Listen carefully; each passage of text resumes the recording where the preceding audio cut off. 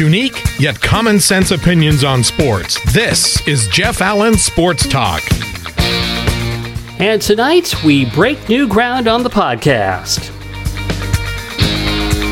Well, it's our pleasure to welcome our first ever guest on Jeff Allen Sports Talk, the studio host for Navy's radio network and one of the trio guys I've listened to for a long time. First was Steve Zabin, then with their own show on SB Nation Radio, and now their very own Lynn Murray and Sally podcast. We say hello to the man in the middle, Tim Murray. How are you, Tim?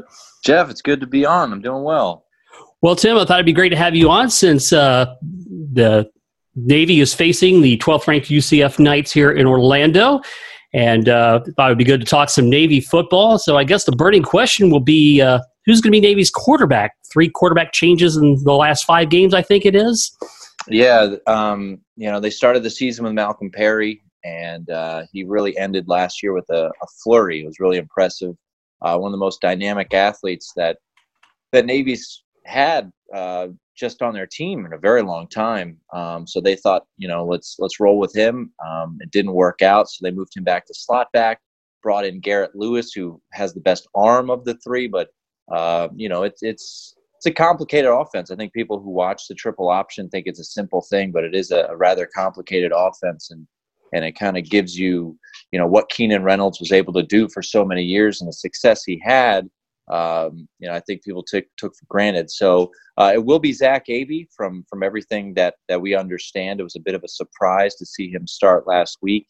He had a lot of success early in the 2017 season, and then things got a little bit stale. But looks like it will be Zach Abey back under center, and Malcolm Perry will be at slot back, and then Garrett Lewis will be the backup. And, of course, last week they got shut out by the Cincinnati Bearcats. What went wrong for them in that game?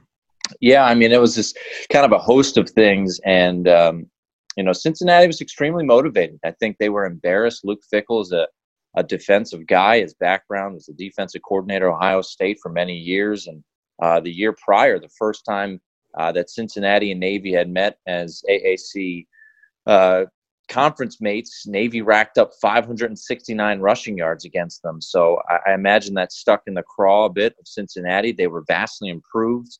I give a lot of credit to Luke Fickell. And, this Navy offense just, they brought in Zach Abey to try to give him a spark and really just could get nothing going. A lot of credit to Cincinnati. And, I don't know if I can fully pinpoint, what went wrong.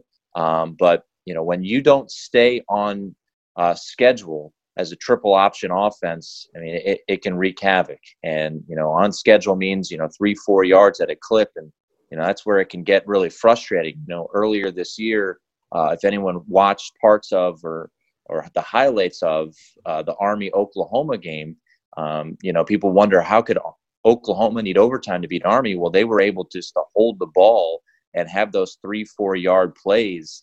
And, a couple of years ago down in Jacksonville, Navy against Notre Dame. Notre Dame only had 6 possessions in that game, and that was a Navy win over Notre Dame. So they were off schedule a little bit, and, Cincinnati was a very motivated and a very well-prepared team. And if you're prepared and on assignment football, that's where you can have success. One blown assignment, and that's where Navy is able to pick up some yardage.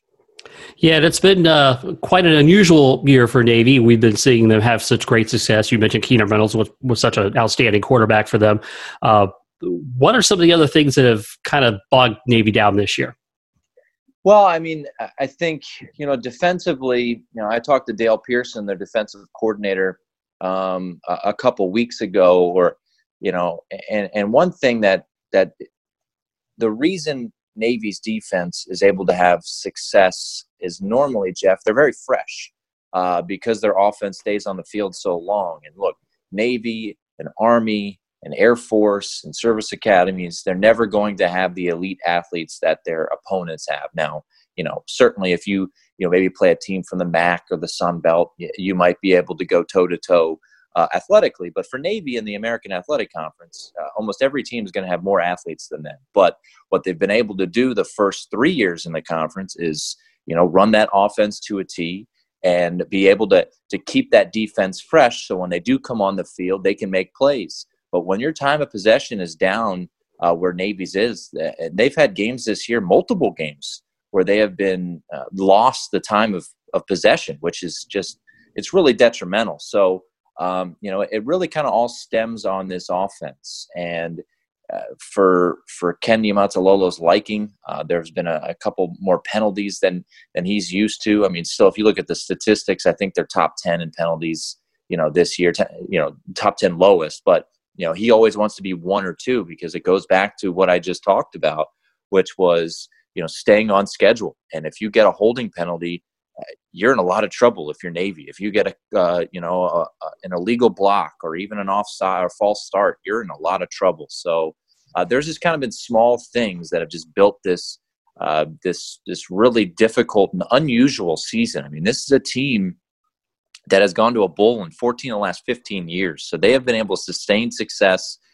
They came into this conference and have really played well. So this is a very, very big blip on the radar for this Navy team that has been very, pretty much consistent 8-9 win football team. Well, as you prepare for this week's broadcast, you look at the opposition, and we'll get to their polling issues briefly. But what are your thoughts about the 12th ranked UCF Knights? Yeah, I mean, it's a dynamic offense. I personally wasn't a major fan of the hire of Josh Heupel, but he's certainly to this point proved me wrong. We witnessed it last year when they came to Annapolis, and some of the dynamic athletes they have. And Kenzie Milton was a guy that, I think Navy folks and Coach Ken, because of the Hawaii tie, they were hopeful that they maybe would have a chance at grabbing Mackenzie Milton. And obviously he goes to UCF and he's flourished and he's been phenomenal. It does seem like, and you would obviously know more, but, just watching that Temple game that this UCF defense, maybe isn't as stout as they were last year, but it almost feels like this offense is more explosive than what we saw last year. So, you think you just kind of put that all together, and the way this year's been going for Navy, it's going to be a really daunting test for Navy on Saturday morning. And, of course, they'll have to play against the triple option, which is not an offense you face every week. So it takes some time to adjust to that. So if Navy can kind of get their footing, you never know. Yeah. It would be nice. I mean, one thing about this Navy team is that they don't quit. And I just feel like at some point, and right now I think their sights are set on it, and they're not going to overlook UCF. They're going to be ready to go. But, at some point you look at the stretch that they've been on. It's been a pretty daunting stretch. It started with a home game against Temple, followed up by the game against Notre Dame in San Diego. And then you had the game, I'm skipping over the Houston game in there, and then right. Cincinnati. So you finish this 5-game stretch of really good football teams with UCF, undefeated, top 12 in the country.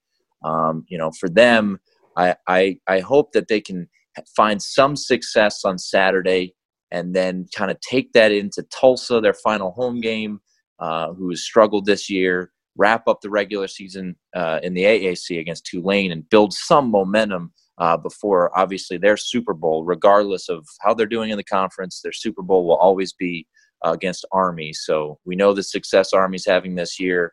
They'll likely finish up the year 9-2. So hopefully for Navy, they can find some momentum in this UCF game, build it over into the final 2 games in the AAC, and then ready for the Army game. And of course, the college football rankings, UCF, they've complained they're not getting the love that they deserve. What are your thoughts on that? Yeah, it's tough. I thought initially in the first rankings that UCF fans, I mean, I'm sure UCF fans wouldn't be happy, but I thought they were given an opportunity there just because of who they had played to that point, where they had finished last year at number 12 on the final rankings, and the beat at number 12, still with Cincinnati ahead of them, Temple ahead of them, likely a matchup against Houston. What hurt them, obviously, is that Houston loses to SMU last week. Cincinnati's not ranked. I think they should be ranked. I don't know. I think it kind of boils down to, with a 4-team playoff, I don't know if we're ever going to see a team from the group of 5 make it. I mean, I think absolute havoc would have to wreak. And even then, you might be looking at a 10-2 LSU team getting in because their ranking's at 7 right now. I know it's got to be frustrating for UCF fans, no doubt about it, because they're on the verge of another undefeated season. So, yeah, I don't know what the perfect solution is. I really don't. I know Group of Five schools don't want to be looked at as inferior. And UCF, if they were in the ACC, I think they would be the second best team. If they're in the Pac-12, they'd be right there in the mix of it. So, I don't know if UCF is a top 4 team, but I think they're a really good football team. And, one argument that bothers me is if they played Alabama, they would lose by X amount of points. Well, we just saw LSU lose by 29 points at home. So you can't really use that argument against anybody. Alabama is kind of a superhuman team. I understand the frustration coming from Central Florida fans.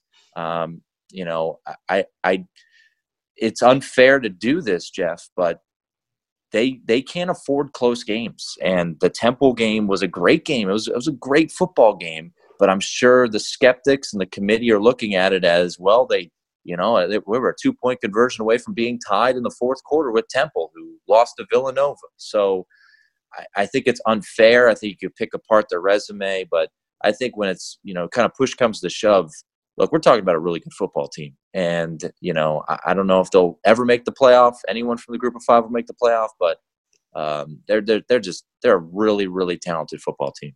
Well, the deck is definitely stacked against them as far as that goes. And then, of course, we know you're a huge Notre Dame fan, and right now they would be in. Yeah. Do you think they're going to be able to hold that position? Well, I think if they go undefeated, they will. I think if they lose, they're in some trouble. I think, they would need some help if they were to lose. Their schedule broke in a way that it wasn't as daunting as it looked preseason. And that Michigan win continues to hold a lot of weight. Not really fully understanding the arguments that some people have that they shouldn't get in, or Michigan should be ahead of them when, they played and Notre Dame won. And, they have a common opponent right now in Northwestern. Both played them on the road.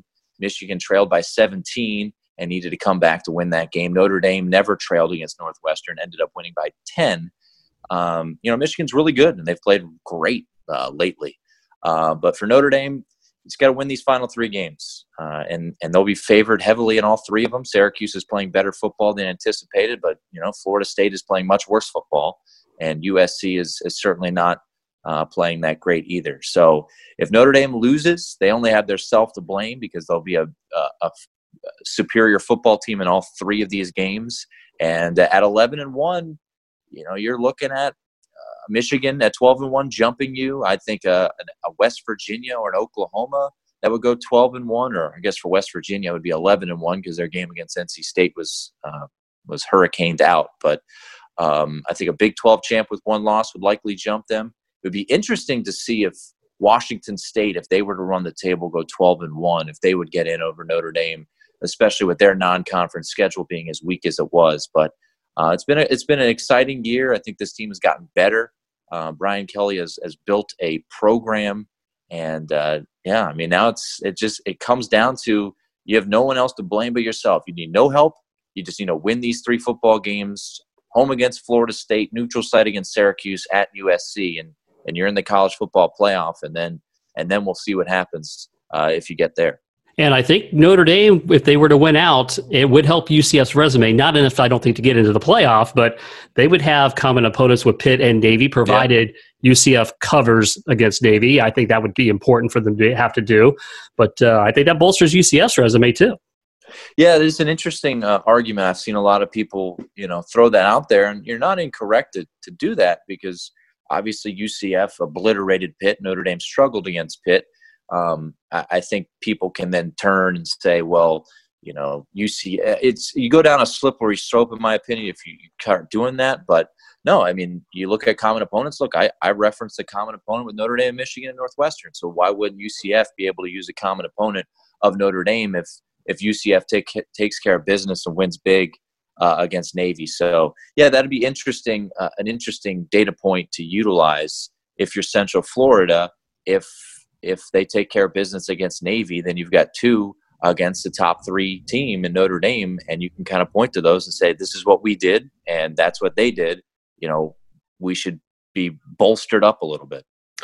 And of course, one last thought. I mean, I don't know about you, but I don't think I want to see another Alabama-Clemson game, especially for the final. But who can beat Alabama? That's a good question. I think it's maybe Clemson, and that's it. I don't think this Michigan team is nearly good enough. I know I've heard people talk about Michigan has got the defense. They're great defense, but it's a different monster when you talk about Alabama. I would be curious about Georgia. I think Georgia's not nearly as talented as they were last year. Still got a lot of talent, but you lose Lorenzo Carter, you lose Roquan Smith on defense, you lose Sony Michel, you lose Nick Chubb, and they've still got a lot of talent. They're not going to be afraid of them. That'll be a fascinating SEC championship game. But even if Georgia wins that SEC championship, that's Michigan's worst nightmare, because Georgia and Alabama would then get in, and you could be looking at 2 conferences in the college football playoff total, in 3 of the big conferences being left out. But right now, I hate to say, I'm always a proponent of, it's college football, anything can happen, but I just find it hard to believe after what we saw last weekend and what we've seen all year. I don't know how anyone beats this team, but I tend to agree with you. I don't want to see Clemson, Alabama part 4, but part of me does want to see it, because I think that Clemson team is talented enough to stick with Alabama. All right. Before we let you go, Tim, please let folks know how to follow you on Twitter, and put a plug in for that podcast of yours. Yeah, it's at one Tim Murray. That's the number 1, then my name. And if you go to that Twitter handle, you'll see patreon.com/Lynn Solly Murray, and or Lynn Murray Solly, I should say. And that's where the podcast is 3 days a week. So check it out. All right, Tim, thanks a bunch. I appreciate you joining me. Yeah, no problem, man. I'll talk to you. All right. And let's cover some other items briefly. First, the NFL, Rams and Saints on Sunday. Boy, that turned out to be everything you wanted in a marquee game of the 2 best teams in the NFC. Saints, incidentally, today signed ex-Cowboys receiver Dez Bryant. Saints and the Cowboys play on November 29th. Joe Flacco turned down an easy touchdown pass to Lamar Jackson in the Ravens' loss to the Steelers, and Lamar Jackson was as wide open as anybody could be on a football field, and I think Flacco's just a big enough jerk to throw into double coverage rather than give the guy who's the heir apparent to his job any opportunities there. College basketball had their big grand opening last night, featuring Duke trouncing Kentucky, Kansas holding on against Michigan State. I tuned into that one after watching UCS win over Rider, only to hear Dick Vitale shill his book for 5 minutes during game action. And I get that his book is supporting a good cause in the fight against cancer, and don't mind in mentioning it, but boy, this bordered on an infomercial. And Vitale still offers no real analysis when doing games. They should just move him to the studio. That way he can go off on his Coach K Love Fest and let us enjoy the game we want to watch. In the NBA, a lot being made of Denver's Jamal Murray chucking up a 3 at the end of the game that the Nuggets had in the bag, all in the effort to score 50. It's an early November NBA game, folks. Nothing to see here. So thanks again to Tim Murray from the Navy Radio Network, studio host there, for being our first guest on the podcast. And again, you can follow him at @1TimMurray on Twitter. And go to patreon.com and check out the Lynn Murray Solly podcast. And if you don't subscribe to my podcast already, please do so on Apple Podcasts, Google Play, TuneIn, SoundCloud, and now available on Spotify. And with that, we are done here. Thanks for listening to Jeff Allen Sports Talk. Follow Jeff on Twitter at JeffAllen_88, on Facebook at JeffAllen88, and the website JeffAllenSportsTalk.com. And you can reach out to the show anytime by email, JeffAllenSportsTalk@gmail.com. Jeff Allen Sports Talk is brought to you exclusively by Kramer's Salve for Dogs.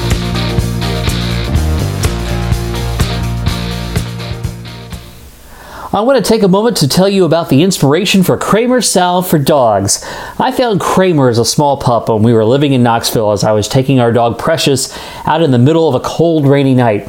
We had heard a dog barking and whining, thinking somebody had left him out on a balcony. No one came forth to claim him, so he joined our family. Kramer struggled mightily with skin allergies. My wife Joy tried all sorts of ointments and medications, and other than some temporary relief here and there, nothing was really helping him. Then she came to remember that people have used neem for its healing properties, and after 2 years of intensive research, created the best solution of its kind, not just for Kramer, but for dogs everywhere. Kramer Salve is a safe and natural approach to help your best friend live an itch-free life.